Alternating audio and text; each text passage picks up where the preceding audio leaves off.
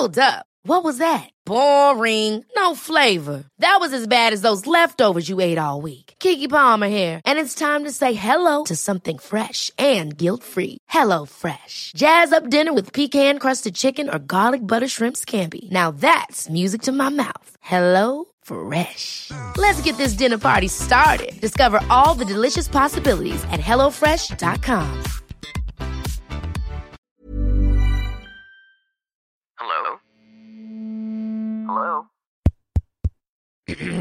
Podcast Network Asia. Hello and welcome to episode 45 of the 80%. Today, we'll talk about entrepreneurship. Particularly, I'll share with you the mindset that has helped me through the years in finding profitable business ideas. Are you ready to listen and learn? Let's go! Hi, my name is Fitz Villafuerte at ako ay isang registered financial planner. Since 2007, nagbibigay na ako ng financial advice through my blog entitled Ready to be Rich.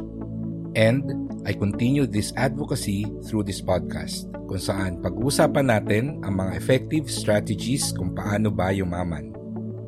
Thank you for tuning in and now on to the show.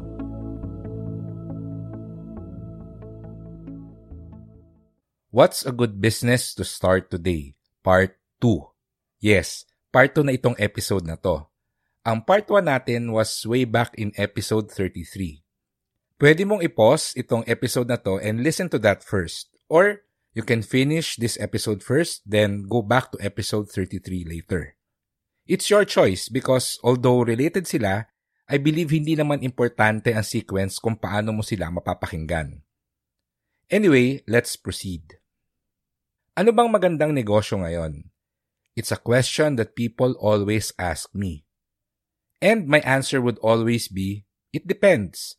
It depends on the problem that you want to solve because entrepreneurs are problem solvers. Not a lot of people understand this, but I believe that this is really the key to finding profitable business ideas. Let's take my friend as an example. During this pandemic, nagtayo siya ng isang home-based business. Actually, nagtinda siya ng ube cheese pandesal. And if you live in Metro Manila, I'm sure you know someone who also did this. Kasama ng dalgona coffee at sushi bake, and before lumabas ang mga plantitos at plantitas, ube cheese pandesal was what everyone wanted.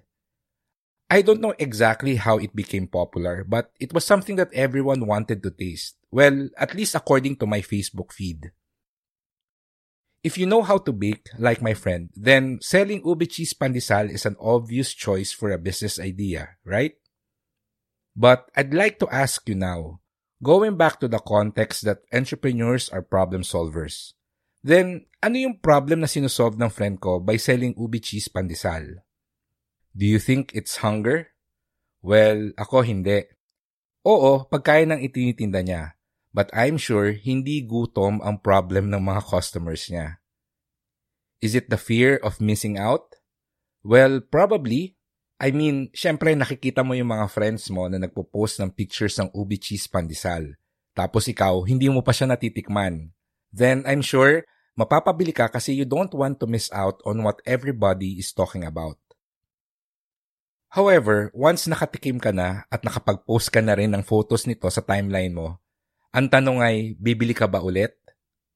For most people, hindi na siguro kasi nasolve na yung fear of missing out problem nila. I asked my friend kung meron pa bang bumibili ng ube cheese pandesal sa kanya ngayon. At ang sabi niya ay marami pa rin daw. So kung hindi na siya uso, bakit may bumibili pa rin? I guess that means her product is still able to solve a problem. But what do you think that problem is? Well, according to her, yung mga bumibili sa kanya ngayon, these are people who now consider her ube cheese pandesal as comfort food. And I think that's the answer to our question. For those who are feeling stressed and anxious, especially during these times, her ube cheese pandesal is a source of comfort. And that's the reason why her business remains profitable kahit na hindi na uso yung product niya. Because from solving the fear of missing out and indulging the curiosity of people, she's now marketing her products as an affordable and unique comfort food. Entrepreneurs are problem solvers, and the problems that they're solving, it's often an emotional one, and oftentimes, it's a painful problem as well. On the surface, there's an obvious problem that the product is solving. Katulad ng pagkain, it solves our hunger. Or damit, kasi syempre hindi ka naman pwedeng lumabas ng nakaubad. But kidding aside, why do people buy clothes kahit na meron na at marami na silang damit?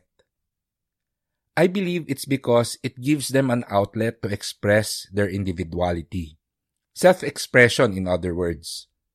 It increases their self-confidence and boosts their self-esteem, especially when they get compliments from their friends on how good they look. Or if you listen to our previous episode, yung interview ko with Victor and Steph Basa of Happy Plant Co., then you'll hear that hindi lang pampaganda ng bahay ang mga halaman. That's the surface-level problem that indoor plants probably solve. But on an emotional level, indoor plants have mental health benefits. Plus, it also teaches you patience and responsibility. And ang sabi nga ni Steph dun sa interview, plants help improve relationships. Actually, taking care of plants helps improve relationships because it teaches you about compassion, caring for a living thing, and then responsibility and the duties you have to take care of it. And it's a good conversation piece too.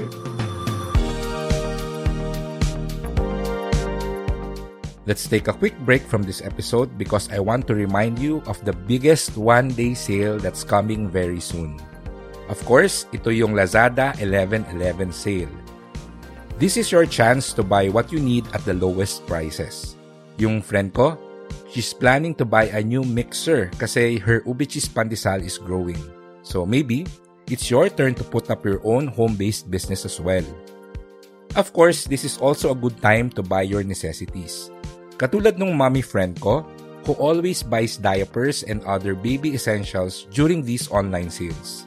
Ako, I'm planning to buy Christmas gifts for my family and friends this coming 11/11 sale on Lazada. And just a reminder, pwede ka nang mag-add to cart ngayon pa lang. Then just check out on November 11 to get the lowest price discounts. See all the items on sale today by going to bit.ly/Lazada1111 sale. That's bit.ly/Lazada1111 sale. Again, that's bit.ly/Lazada1111 sale. All small letters. You can type that on your browser or click the link on the episode description. And it will automatically open your Lazada mobile app to the special 11/11 sales page. One last tip.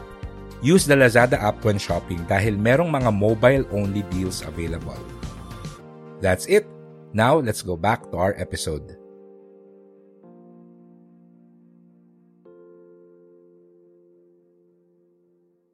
Entrepreneurs are problem solvers, and the problems that entrepreneurs solve are not like the problems you encountered in school.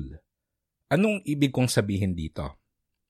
Well, sa school, a typical math problem would be 5 plus 5 is equal to what? Of course, the answer is 10. However, in real life, the problem would be something like x plus y is equal to 10. What are the possible values for x and y? Itong problem na to, maraming sagot. Pwedeng 1 and 9, pwedeng 4 and 6, or even negative 20 and 30. There's actually an infinite number of solutions to this problem. And it's similar to the types of problems that entrepreneurs solve with their businesses. Maraming problema sa mundo, pero maraming ring pwedeng solusyon. And if you want to find a good business idea, then all you have to do is to choose a problem and provide a unique solution for it. Yung friend ko na may ube cheese pandesal business, she's solving the stress and anxiety of her customers by offering a comfort food. You can also solve this problem and offer your own comfort food. Pero siguro, ang solusyon mo naman ay brownies or maybe cupcakes. Siyempre, most likely, may mga iba na rin nagtitinda ng mga to. But, just like the x plus y is equal to 10 na problem, you can find a unique solution for this. For example, what about ube brownies? Or maybe root beer cupcake? Nako, nakatikim na ako niyan and masarap siya na comfort food. Pero unfortunately, wala akong alam kung saan pwedeng bumili niyan sa Metro Manila. What I'm trying to say is that the solutions and the possibilities are actually endless. Meron akong friend, si Carlo. Many years back, he went to a coffee shop one morning and after he gave his order, as usual, the barista tried to make some small talk with him. Tinanong siya ng barista, "Going to work, sir?" And with a serious face, alam niyo ang sagot ng friend ko? "No, going to change the world." The barista, who was probably caught off guard by my friend's reply, just smiled and then answered, "Nako, kaya pala double tall latte yung drink niyo, sir. Good luck po." Nung naikwento ito sa akin ni Carlo, I couldn't help but think that only an entrepreneurial mind would come up with such a claim that they're off to change the world. And I would agree. Entrepreneurs have been changing the world throughout history. Henry Ford, Bill Gates, Steve Jobs. These are just a few of the millions of entrepreneurs who have helped shape how we live our lives today. Entrepreneurs are problem solvers, but they're also dreamers and world changers.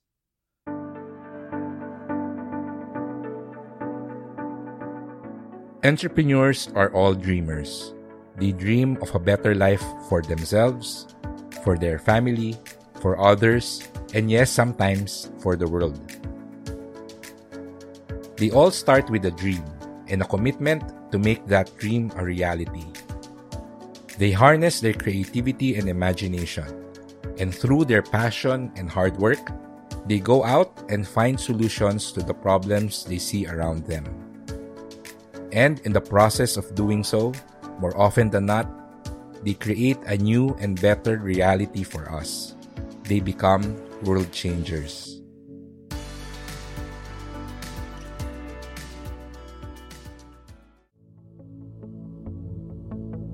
And that's our episode for this week. Thank you for listening. Kung may natutunan kayo today, then please follow or subscribe to the 80%. And invite nyo na rin yung mga friends nyo to listen to our podcast. Again, I'd like to remind you of the biggest one-day sale on Lazada this November 11. To see the list of available deals, you can go to bit.ly/Lazada1111 sale or just click the link provided in the episode description. For comments and suggestions, you can always message me on Twitter or Instagram. My username is @broadfits. Or you can go to our show notes, which you can find at bit.ly/the80% and leave a comment there. I guess that's it. My name is Fitz Villafuerte. See you again next week. Goodbye, take care, and stay safe.